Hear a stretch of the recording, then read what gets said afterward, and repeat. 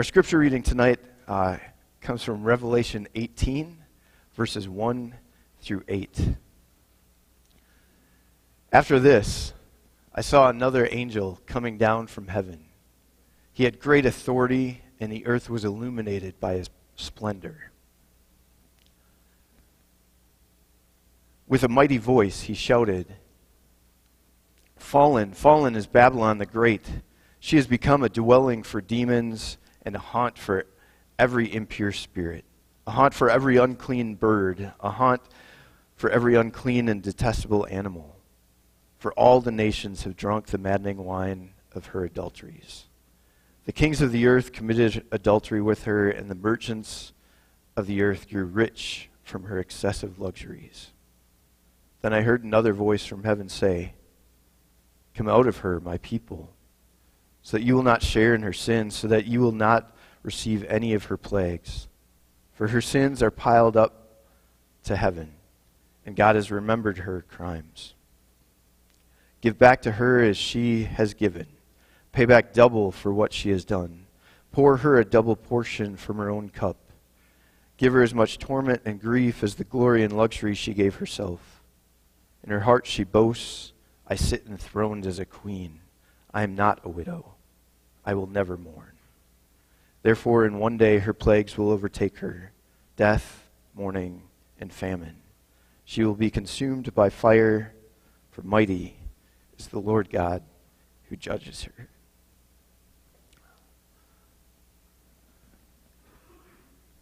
A heavy text, but it's an important context for us as we think about how we want to be a sheep and we don't want to be a Babylonian. Now, I've had several kind of ideas of sermon series that we could do that are based on songs from time to time. There are so many great songs in the world, both secular as well as Christian, that just open us up to talk about great biblical concepts. And I just love having conversations about what these songs talk about. I didn't really imagine that I would choose a whole series around the song, "I Just Want to Be a Sheep." But it came to me and we went with it. And it's spring break, so the sanctuary isn't full of kids, though we do have some, and we're glad you're here. But I'm not going to sing for you the "I Just Want to Be a Sheep" song. But the verse for tonight would have been, "I don't want to be from Babylon, because they just babble on and on and on and on and on. I just want to be a sheep." All right? And I'll try not to babble on and on. But we want to be sheep who stay close to Jesus. We want to trust him as our good shepherd. And we know that as he talks to us, as he's taught us through his word, as he's interacted with his disciples in particular, and through all the counsel of Scripture, Jesus invites us to see that there's a different way than the world operates in. The world has this way that makes sense. The system of the world is broken, though, and it's based on sin.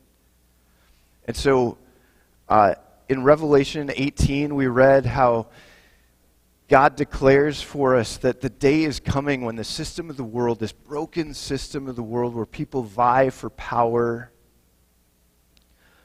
where the strongest survive and the richest get to control things, and whatever it is that kind of screams out to us, this is broken and it's not working the way it should.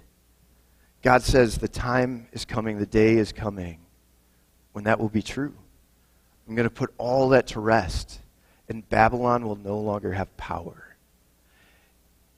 And all the corruption that has been tied to relationships with Babylon and the way of thinking is going to be put to rest. It's going to be destroyed. And the true way, the way of God, is the one that will endure forever and ever. And so Jesus invites us to be with him, and as his sheep, to follow him into this new way of living, this new way of thinking. But the way of Babylon makes a lot of sense to us, and we're really used to it. And sometimes we even succumb to trying to use the tools of Babylon in order to do God's work. And we can get really confused by that. And so tonight we're invited to be sheep, to follow after Jesus, and to not be from Babylon. Who babble on and on and on, but only in confusion. Our text for tonight comes from John chapter 18, starting at verse 33. It's our scene with Jesus interacting with Pilate. So,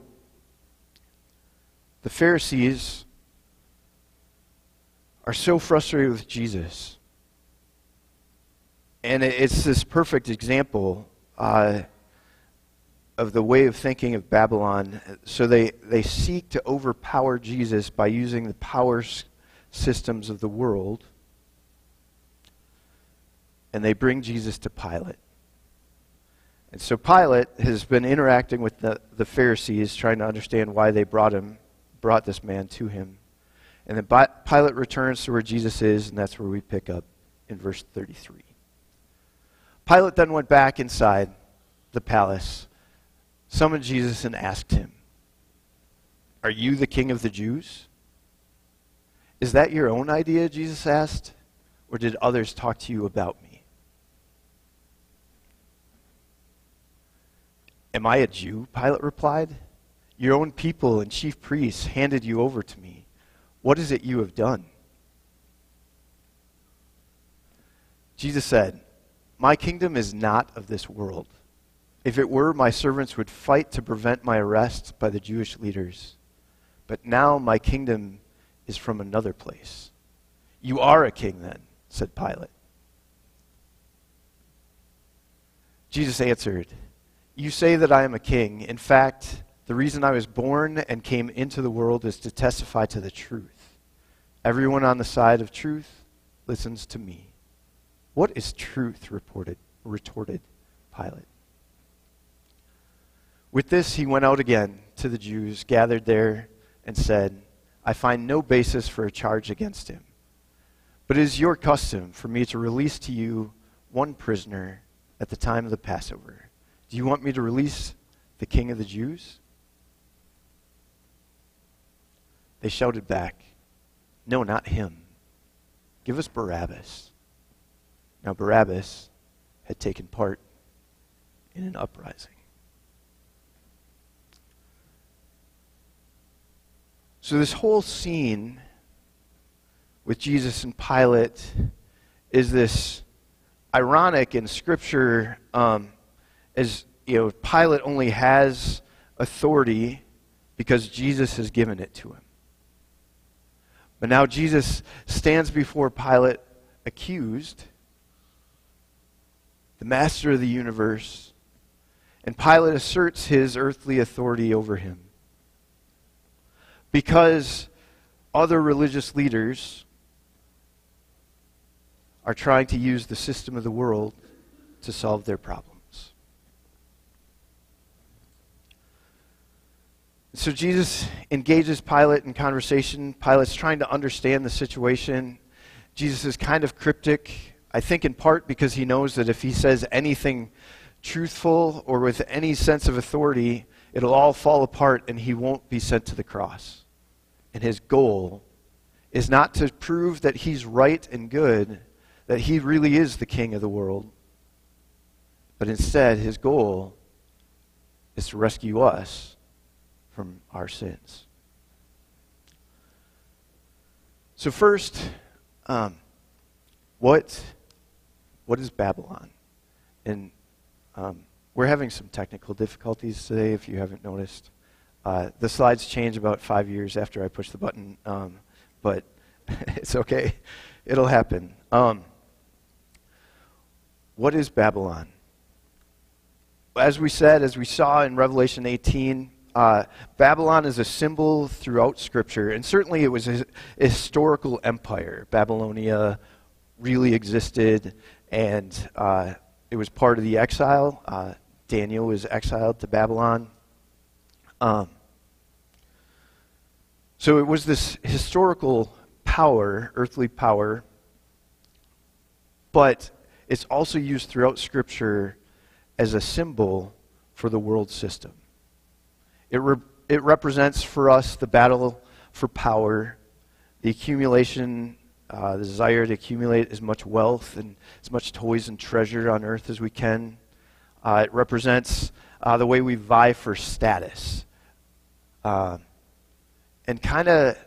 it represents kind of the whole broken system of scarcity in the world where some have and others do not. And so we want to be part of the people who have. There are examples in Scripture of how this works. We see it obviously in our text tonight as the Pharisees are bringing Jesus to this earthly power. We also see it at times when the Pharisees and Sadducees, now there are times when they were just supposed to work together. But there are other times where the Pharisees and Sadducees had such completely different philosophies and perspectives about even what God's Word was. You know, the Pharisees took the whole Old Testament and added things to it, and the Sadducees only accepted the books of Moses, the Pentateuch. The Sadducees were kind of the liberal theologians of the day. They just were trying to leverage their faith in a world that would serve them, and to try to do that in a way that they could just live at peace and have the best of both worlds. That's maybe not a totally fair representation, but I think it suits us well enough for tonight. Whereas the Pharisees wanted the whole world to be shaped by their faith. They took the law very seriously, and they added laws to it to help guide people. So at these times when the Pharisees and Sadducees are each frustrated with Jesus, that they come to work together, that's an example of Babylon happening, where they're like, we would never talk to each other otherwise, but now we have to join forces and get stronger to fight this thing that we both are annoyed by. There are other texts in the Gospels where we see the Pharisees joining up with the Herodians, who were Jews who just kind of wanted Herod to do well, and they appreciated the government system. Whereas the Pharisees were totally opposed to it and called out the sin and the brokenness of Herod. But there were times when the Pharisees decided that to accomplish their goals, to crush the power and influence of Jesus, it would make sense for them to buddy up with the Herodians, even though in any other situation they would be talking about how terrible the Herodians were. There's another clear and obvious example in the Gospels where we see, in one of the Gospels, it's James and John talking to Jesus themselves. In another Gospel, it tells us that their mom came to stand up for them and barter for them and ask for positions of authority in the kingdom of God, that James and John would be able to sit at Jesus' right and left. That's another one of those Babylonian pictures where we just assume that the kingdom of God is going to function in the same way that the systems of the world work. That God would leverage his power in the ways that make sense in the world, that his goal is just to overpower the broken system instead of what his goal actually is, which is to rescue us and release us from the system and then bring us into a completely different system.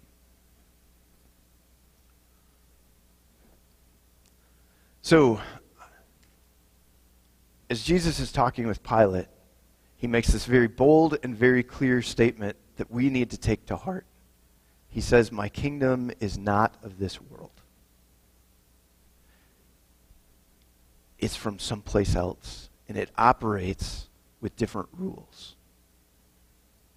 And so as we want to be sheep and follow after Jesus, we want to guard ourselves by just falling into our habits and our processes of doing things the way the world does them.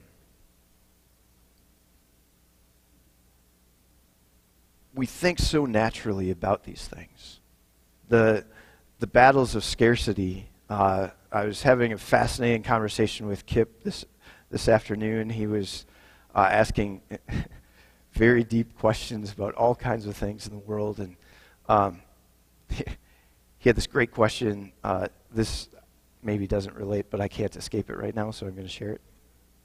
He was like, so if God has established government and given it authority, but if the government tells us to worship someone other than God, then we're not supposed to obey the government. But aren't we just trapped then? Don't we sin both ways? Because God told us to worship only Him, and He told us to obey the government. I break His command either way. So we had a great conversation about that. But he was also talking about just like if we're supposed to honor the government, but sometimes it makes decisions that we don't like. Are we just supposed to live with that? Are we supposed to say something about it? How are we supposed to operate in that broken system? Jesus' kingdom is not of this world, but we're often driven to serve Him by mastering the ways of the world. Oftentimes, we just want to join together with other people who are like-minded. It's a very common thing for us to say these days, right? Other like-minded people. Because we want to know that we're part of a huge crowd so that we can have enough strength, that our voice will be heard, and that we might shape the way things go. We want political power because we want to do the right thing, right? We want to help shape society in the ways that God would like. And so it's a good thing that we're motivated to do it for good reasons, but God hasn't necessarily called us to use the power of the world in order to influence it. And in fact, many times, He's told us to do the opposite, to turn the other cheek, to not use strength and power, but submit to authority and extend love and grace. He challenges us to trust Him and pray more than... Now, we're supposed to obey Him, and there's lots of things that He calls us to do. But our first instinct is often to use the ways of the world against itself. And instead, I think, more often, God is calling us to come to Him, draw near to Him, pray, and let Him do His thing.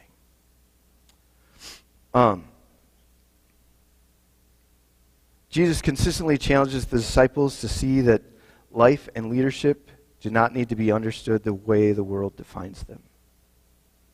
Rather than overpowering an enemy, we are called to turn the other cheek and give what we have. Instead of lording it over others and using a position of authority as power to control or manipulate, Jesus says the greatest among us will be the servant of all.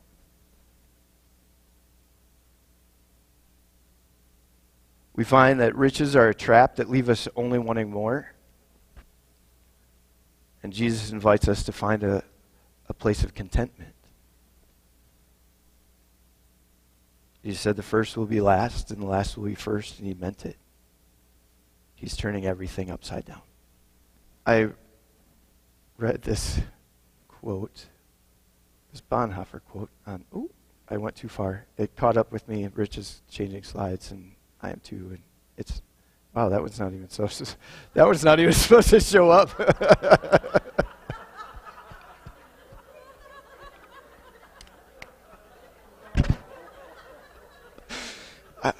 I know I disabled it. Did I not put the other slide in? Anyway, I know what it says, and it's fine. I'll just read it. But just so you know, we don't actually intend to delete or end anyone if they delete that slide. That is the way of the world. That's Babylonian thinking. So, Um, the cross of Christ, Bonhoeffer wrote, the cross of Christ is the act of God directed against all the wisdom of the world. We read about it in Philippians 2, that though he had everything and though he needed nothing, he left it all to enter our brokenness. Not just to experience it with us, not just for empathy, but to allow our brokenness to actually end his life. He gave up his life for us. He took on sin. He became sin for us so that we might become the righteousness of God. God calls his people to a life of faith, of love, and generosity. We trust in him, and we trust in him alone. We love each other and graciously and generously extend that love to people who have not earned it. Just like God extends that grace and love to us. We want to be people shaped by prayer and dependence on our Good Shepherd, rather than people characterized by our independence and strength. So often we believe that God wants us to demonstrate our independence, that we can do what he's told us to do all by ourselves. Because it's the way we strive for everything else in our lives. But truly what God invites us to do and to discover and to realize is that we can't do anything apart from him.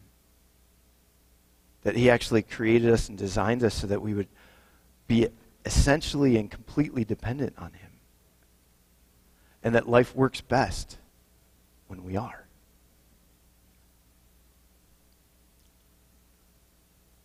Our all-powerful God and Savior, Jesus Christ, in the face of the forces of the world, allowed himself to be overtaken and killed by the powers of this world to save us.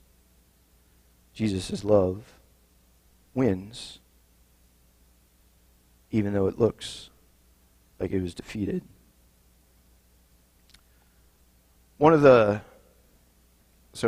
said that I love songs, I love music, I love thinking about the lyrics of songs, I love well-written songs, and one of the songs that kind of brings the sacrifice of Jesus to a head in the way that he found a different way than fighting the power of the world with the power of the world. One of the most powerful songs that I'm aware of is Jerusalem by CityAlight. I just want to read the words. I'm not going to sing it. I just want you to hear the depth of the concepts that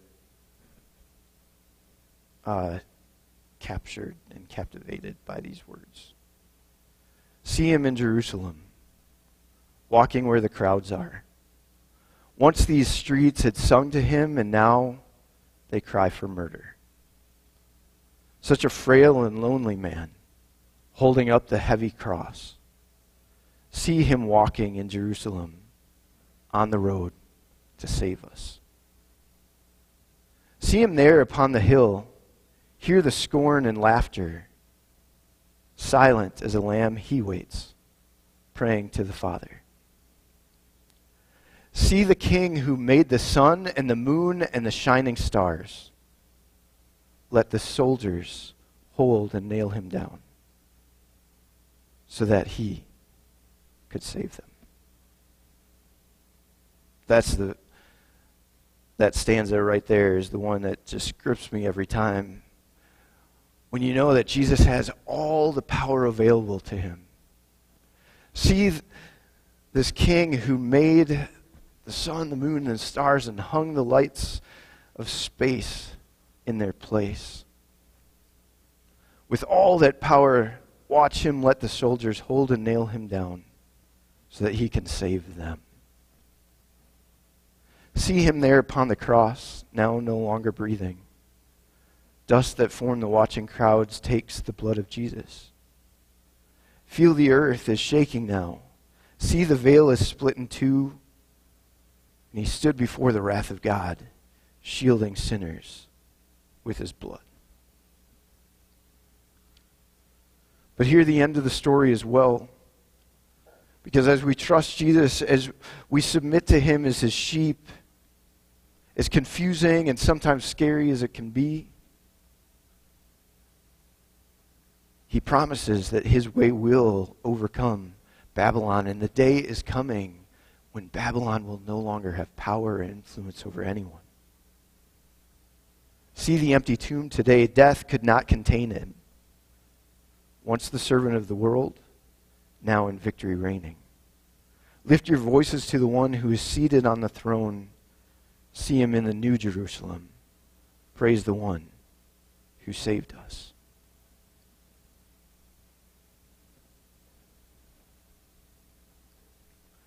God is fighting an important battle. He's fighting a battle for us, and he's invited us to join him in fighting this battle. And our old nature has been programmed to think that the way we fight battles is the way the world fights battles. And we want to use all the tools that we have available to us on earth to fight those battles, because it's what we know. But Jesus has conquered the way of the world.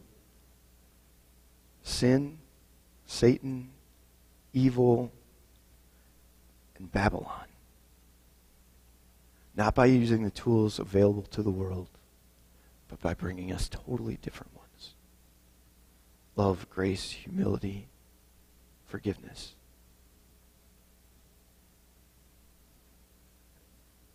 So as we learn to be Jesus' sheep, follow where he leads, we learn a new way of living, a new way of doing things, and we trust God with his great power to do the mighty acts in simple and subtle ways sometimes miraculous and overpowering ways, so that in the end, Babylon will be destroyed. But we, with the God who loves us and saves us, will endure forever. Let's pray. Father God, we come before you tonight, and we admit that we need you. We pray, Holy Spirit, that you would fill us and that you would help us to be discerning, that you would help us catch the ways that we just fall into the traps of Babylon. I know it happens in my own life, in our lives daily, even when we have the best of intentions and we work so hard to do what you've called us to do. The ways of the world make sense to us, but we pray that you'd set us free from that. We pray that you would make your voice loud, that it would be clear, that you would call us to action and we would know when we're supposed to act and in what ways we're supposed to do it. But we also pray that you would help us recognize the times when you could just call us to fall to our knees and call out, Abba, Father, we need you. Do your work in us, among us, around us, through us, in spite of us. We know that you are returning, Jesus. We know that you have plans. We know that the hope and the glory that you've promised us are real and they're coming. And so we pray that you would help us rest in you as we await the day when you bring it all to fruition. We pray this in Jesus' name. Amen.